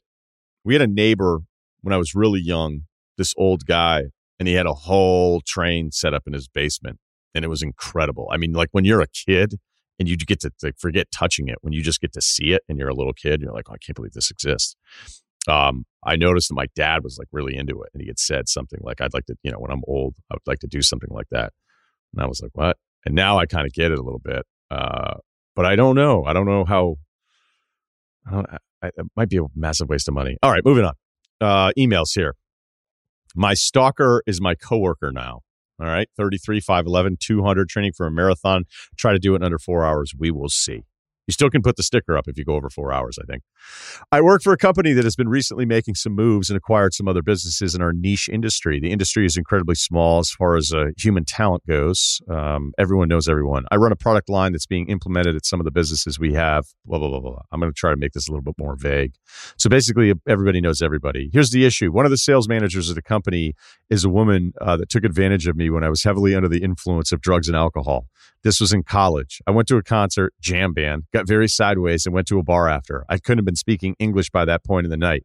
One thing leads to another. I'm at her place, wired, and on the moon while she's attempting to have sex with me. I'll leave out some of the phrasing here. He says, quote, I am sure I wasn't exactly saying no, but I don't have a clear idea how I even got to her place. Admittedly, I was knee deep in widespread panic and not asked back then. So despite my state, I should read that with different emphasis. I was knee deep in widespread panic and not asked back then. All right. So he was more into the jam bands than dating. I think that's what he's saying. I think everybody figured that out. Despite my state, I might have even let her on. I'm not trying to be mean, but let's say she wasn't getting drafted in the looks department. Okay. So didn't sleep. Her walls were melting. So just bailed, managed to walk out of her house and find my way to a friend's that lived close by. The sun was up by then, showered and went on with my life, all in the game, I guess. Can't be a fat, drunk asshole and expect things to go well for myself. Wow. Buddy, wow. I do have an extra plate at this wedding. You're inviting this guy? I'm just saying, if he was the fake Priscilla guy and he showed up, I wouldn't be mad. My type of dude. All right. Anyway, apparently she thought the night went great, spent months texting me, drunk dialing, finding and pinning me in the corner at bars, coming to frat parties, inviting me to every single one of her sorority social events. Oh, so she was, I thought she might have been a little bit older. Apparently not. They were in school together. Tell mutual friends that I said yes. I didn't really handle any of it well. Should have ripped it in the bud instead of avoiding her, but I was 19 and an idiot. I just avoided her for a year, and eventually she got the picture, but it was a long year and a lot of long messages, notes left at my apartment, Snapchat. The rare times we were in the same room, it was tense. Jesus. Now that I have to work with her a few times a year, she's acting like we're old college buddies. All right, so I guess we are the same age here in this story. When she's in town, she wants to get drinks with my wife and ask me how my kid is. I can't exactly tell my boss, hey, you got to get rid of this chick. She, let's just, again, to clean it up here, and not offensive. There's just certain like words that, whatever, but he's saying like, hey, this girl attacked me when I was on acid. Let's get rid of her. So he goes, I don't know what to do. Yeah, that's a tough one. I mean, the problem that you have, as you admitted here, let's all be grown-ups about this, is that, your options are pretty much directly related to how attractive you are to the opposite sex. So some people can get away with stuff, and then other people at the other end of it, where maybe they don't have as many options throughout life, the one nibble that they get a year, they are never going to stop reeling. They are never, ever going to stop. They'll start throwing fucking sticks in the water. They're never going to, because they're going to think that like, oh, this was actually a pretty good score, despite the fact the guy might have been on acid. Let me just do a quick follow-up and see if he's still into it. And then the other way around as well, right? Like to see. So it sounds like even though she got the picture, she still hasn't gotten the picture, right? I would leave the boss part out of it.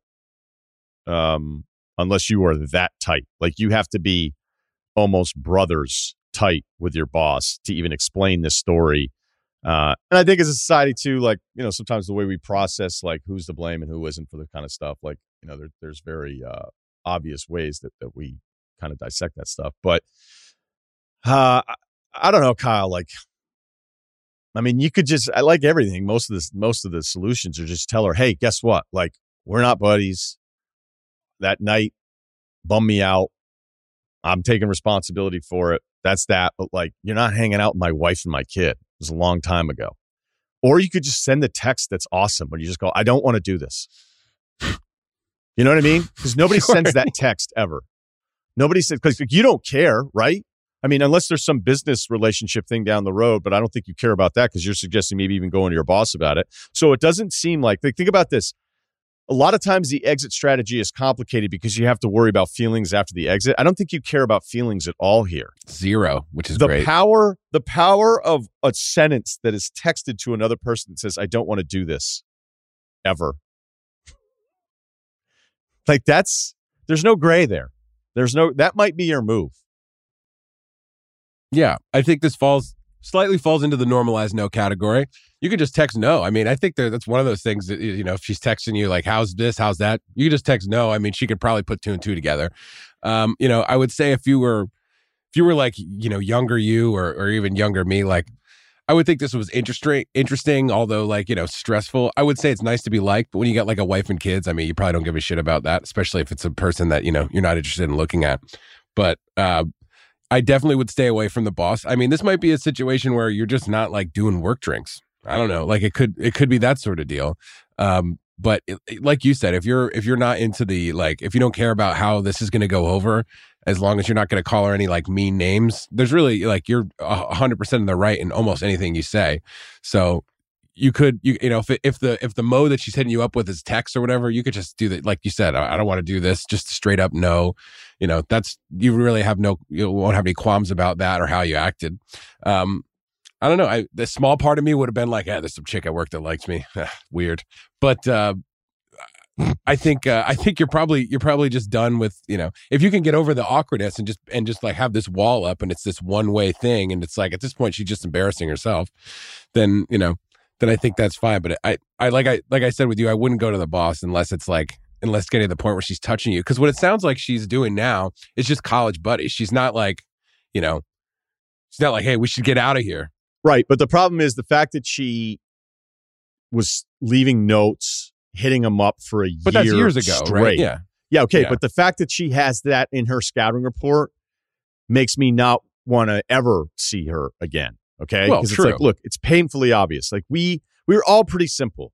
When someone doesn't respond to any inquiries, it means they aren't interested.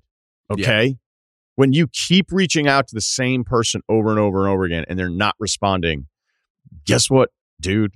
The mystery has been solved. So the fact that she would do this straight, probably, as our guy said here, she was like, oh man, like, this would be an amazing like dude to date, despite the night he was on acid at my house. Look, I have guy friends that are just kind of like, hey man, I got a wife, I got a kids, and I never hooked up with any of them on acid. So, right. I'm just saying, if this was me, right? I'm just saying, if this was her cringy behavior 10 years ago, and right now it's just like she's acting like she knew you for a while because you're somebody at this job that she like goes back with.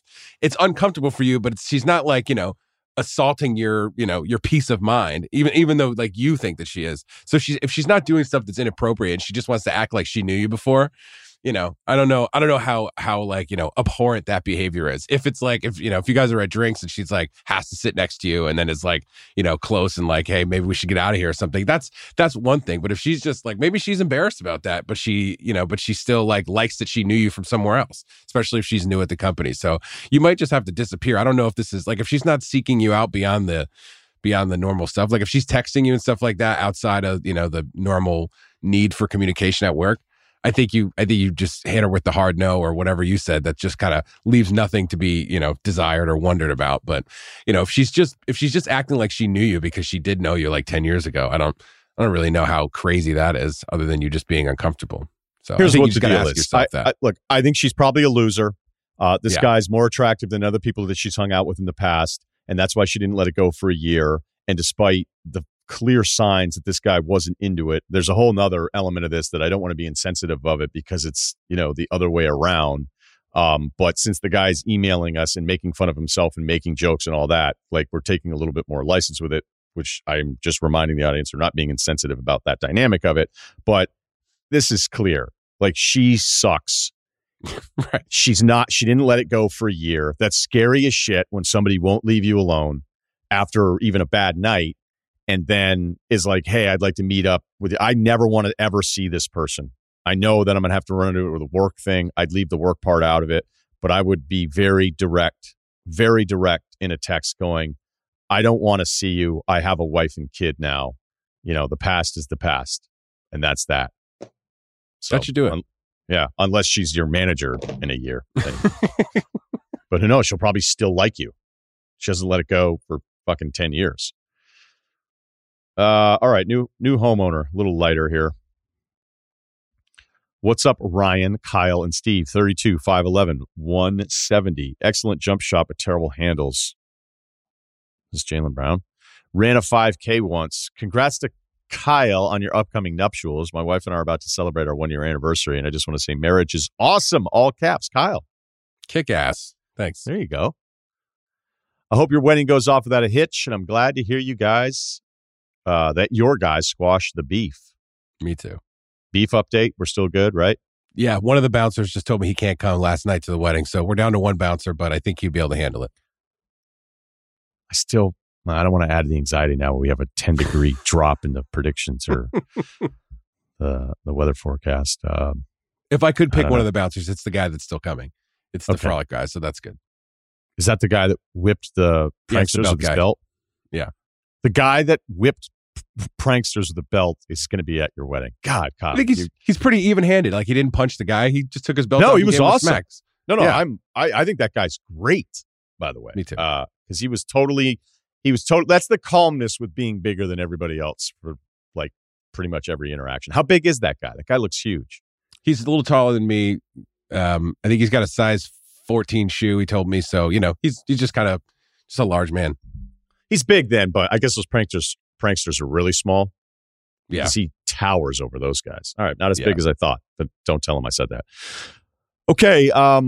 Along with our anniversary, my wife and I are about to close on our first house. I haven't lived in a house, real neighborhood area since I left for college in 2009. It's either been dorms or small apartments. A little context on the new house. We live in a suburb outside of Kansas City on the Kansas side.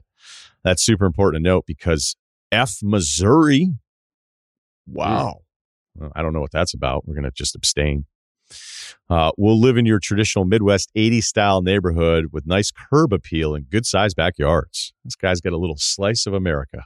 How about that? Being a first-time homeowner, I'd like to go to a fair. Moving on. Being a first-time homeowner and having houses on either side, do you have some common do's and don'ts to being a respectful neighbor while also enjoying the fruits of all of our hard work? For example, I would hate to feel like I can't have a party in my backyard, fearing that it would get too rowdy and disturb the neighborhood. Thanks, guys. Okay. Really good questions. My rule, the first place I owned, I brought this up before, but I bought the Restoration Hardware gas fireplace thing with the glass backsplash, and it was the biggest fucking waste of money ever. It looks so great in the catalogs, but it's also at like a $20 million house in Malibu, not a $400,000 condo in West Hartford. So I bought it, had it delivered, was super fired up, bought the gel that I could light for the whole deal. And man, when I first had that thing cooking, I was like, this is so awesome. Apex. And then it rusted. I think I used it for the one party that I had. I had one party, I think, ever that was like a real party, catered a fair, NBD. Didn't throw the cover on it? Constantly the cover was off. If it snowstorms, it would blow off and go missing. I think I even reordered the cover. The gel expired. Some of the slots were rusting. And it was funny because when I sold the place too, the new people were like, hey, that's going with you, right? I was like, nope. I was like, enjoy. Oh, I think I even broke one of the glass sides of it. It looks amazing in the catalog. It doesn't look good at your place. So the reason I tell that story is that the impulse is going to be that you're going to want every little thing ever. You're going to want all sorts of stuff. Like, look, I'll admit, when I got my boat, I started looking at stuff and like, oh, should I buy like a full-blown like SOS radar machine that like runs forever and is waterproof? I'm like, I'm definitely going to need that. I'm like, no, you're not. You're not taking this boat. This isn't like, you're not going to be in the shipping lanes, dude. But I bought it, right? Because I was kind of excited that I had my boat. The same principle applies to home ownership. It even happens in apartments, but especially when it's your home, you're going to want to do all of these different little things. And I'm just telling you, there's like this 60-day window there where you're going to end up, if you feed those impulses, you're going to waste so much fucking money. All right. So that's my first tip, because you're going to have all this shit at your house. You're like, did I need a 4-seasonal Gore-Tex couch that's like good in the rain? Because the New England thing I was always dealing with. And it's like, dude, you never want to sit in the backyard of a condo association. Like, that's not what you're going to get in the car and go somewhere and read a book if you're going to do that kind of thing. All right. So that's the first warning. As far as the parties thing, don't do it immediately. Settle in. Have people say hi to you. Say hi back. If you throw a housewarming bender within the first few weeks of showing up there, that's going to be the first impression that you can never change, right? You can never do the first impression a second time. So I have made that mistake where out of the jump, I'm coming in hot, and then you're that guy, no matter what. So it's your house. You're paying for it. You're paying property taxes, just like everybody else. And maybe some of them are even renting, right? Start getting into that weird dynamic. So I would say, do your thing. It's your house. And yeah, because you trend a little younger, but if you're younger and you've bought this place and these other people have been in the neighborhood a long time and they're all older than you, like, it can get really weird if you do it too early, and then everybody's going to have a reason. They're all going to start meeting and trying to gang up on you about bullshit that's not even accurate. So how long do you think is enough time? Like when you're the new guy on the block and like you've met everyone in a, what is it? Like a 1-2 house radius that you're like, hey, I'm Ryan, I'm here. Like how long before they like put a face to the guy and like think you're all right before you're like, I'm going to have 50 people over in my backyard? The last place I moved to, a bunch of neighbors came by individually to be like, you renting that? Like, nope. Concerned neighbors. Right. They wanted me to be a renter so fucking bad. It was pretty funny. So the one time we've ever had people over here was so much later. And then, of course, somebody's girlfriend called the cops on us, and the cops didn't even bother coming to the house. And then somebody told me about it the next day. They're like, hey, this girl that's staying in the house next to you who doesn't even live there, she's the worst. And I go, there was like 4 people up there. We weren't even doing anything. And she goes, no, that's the point, is that she was bothered. She heard a voice on a balcony, and then the cops didn't even, like, they drove by the house like going, what, like, is this a joke? Yeah. So I never even knew that anybody had called or drove by. But again, in a neighborhood, everybody being on top of everybody else, I can kind of get it. So look, the answer to that would be, 1 month is cool, but like 2, Vince Vaughn's kind of money. Like if you gave it 2 months. So 1, you're getting your house ready. Now, if you're on the younger side of things and you have a bunch of friends that are like, we want to see the house, we want to see the house, want to see the house, like maybe 2 months is going to take too long. I'm just saying, like, give it a little bit of time. And a lot of it depends on who your neighbors are. Like some neighborhoods are great where they want everybody to be cool, but there's a really good chance you're going to have that one neighbor that like always fucks it up for everybody. It just feels like no matter what. 5 cameras on his house. Yeah, seriously, that's not it feels like 80% of us all get it, and then maybe 10 to 20% don't, and that's our biggest problem in general. We're not just talking about neighborhoods, but I'm telling you, if you're younger and it's this kind of neighborhood and there's probably some older people in there, like they still feel like even though they own their house and you own yours, that they're still in charge, which is why the condo townhouse thing, which, look, I've done twice. I actually think 3 times because that's what I could do at the time. So, but that can be a little bit more territorial where, it pisses you off. You're like, hey, I saved up my money. I filled out all the mortgage paperwork that never seems to end, and you always think you're done, and you're never done. And, I do my deal. I pay my properties. I do everything the same as you. So just because you've been here longer, you're going to tell me what I can and can't do. And look, if you're an asshole, then that's different. But I think most people aren't. It's kind of my 80-20 thing all over again there. But I would wait. I would not get Steve Miller cranking on the Bluetooth week 4 or night best. 4, right? Sure. Yeah. So we're talking, and we're not talking, condo place here. We're talking 80s, middle America style neighborhood. So everybody's probably got sitting on a quarter acre maybe or something like that. Like there's a little space in the back. Like that. Yeah, right. Yeah, but maybe not. But it's not, it's not like we're on the shared patio or not shared patio, but like everyone's back just kind of runs together or something. Like this might be a deal where you've got, an enclosed thing. And like, if that's the case, like, do you go around to, I don't know, 1 or 2 houses in every direction? Like, hey, having a few people over, you're welcome to come on Saturday. I just want to give you a heads up. Like, is that the move? Or you're just kind of like, hey, it's Saturday. What do you want? Unless they're nerds, right? I mean, that's a problem. Well, I mean, like, do you give a heads up, do you think? Like, especially if it's your first time, like, hey, I would love, if you guys want to stop by, that's great. We're going to have burgers, dogs, beers, stuff like that. I think it's a great call, Kyle. Great addition to this, which isn't really that big of a deal. But the nerds thing is like, what if you invite them over and then they're like, oh my God, we got invited to like a cool person hangout, and then they want to come to everything. And then all of a sudden you have to like uninvite them. But I think people are just better at that stuff than I would ever be. So yeah, the nice thing to do. And these people look, they're moving here, Midwestern stock. They probably get along with everybody. Everybody's probably easygoing. They're all super friendly. So yeah, invite the neighbors. But yeah, go around, do a little, hey, what's up? And eventually the problem neighbor is going to expose them. And there's nothing you can do to ever make that person happy because their whole point is they're so miserable. They want everybody else to be miserable. So you're never going to appease that person. But that that's person like probably exists. Yeah. The door to door is sort of like the version of like the college dudes going to like the couple that's like living in a college town. Like, hey, like if you could just like, talk to us before you call the cops, like that'd be great. Like that's sort of just, you're just like so if you could just like totally, if you like have any problems, like you could just call me or Brad, just before you call the cops, like that'd be great. We'd totally turn it down if you want. But that's just the adult version of, securing that, makes sure that, you don't get off on the wrong foot with these people. Yeah. I think that's smart. Another good little nugget from you. The best with that one was always, just call us. Oh, and by the way, we're never turning it down, and we're going to be just as loud the night before. But good chance I won't even hear that call, by the way. And no one's going to pick it up.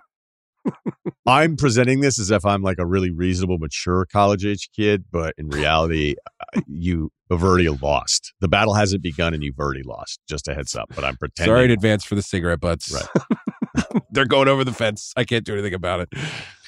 If I were you, I would tell the other people, just don't like leave anything outside. Just don't have anything outside because we're going to have people in and out of here all the time. If it's not going to be stolen. Definitely lose the chairs. Right. If it's not going to be stolen, it's going to be smashed to bits. It's just the way it is. A couple of Milwaukee beasts in you, and guys are going to start breaking shit. So just a heads up, I would just get all your stuff off of the lawn. Yeah, good luck. I mean, I feel bad. Do you know when the date on this email was? Because if you're telling this guy 2 months is the best, he's not like running out of summer here. We just, we're June 1 right now, but, he's waiting until July 4th, early August. Maybe that's the move, right? Maybe it's a July 4th thing and like everybody else is having a good time. You're right on it, Kyle. From just, if they wanted to get this thing going early, we got to stop talking about this email, but July 4th is your is your Trojan horse into this. Totally. Perfect. Yeah. Totally. And you're not even doing fireworks. Great. Be the guy that doesn't You're going to get mad at me? Didn't know this neighborhood hated America. Done. Perfect. Life advice.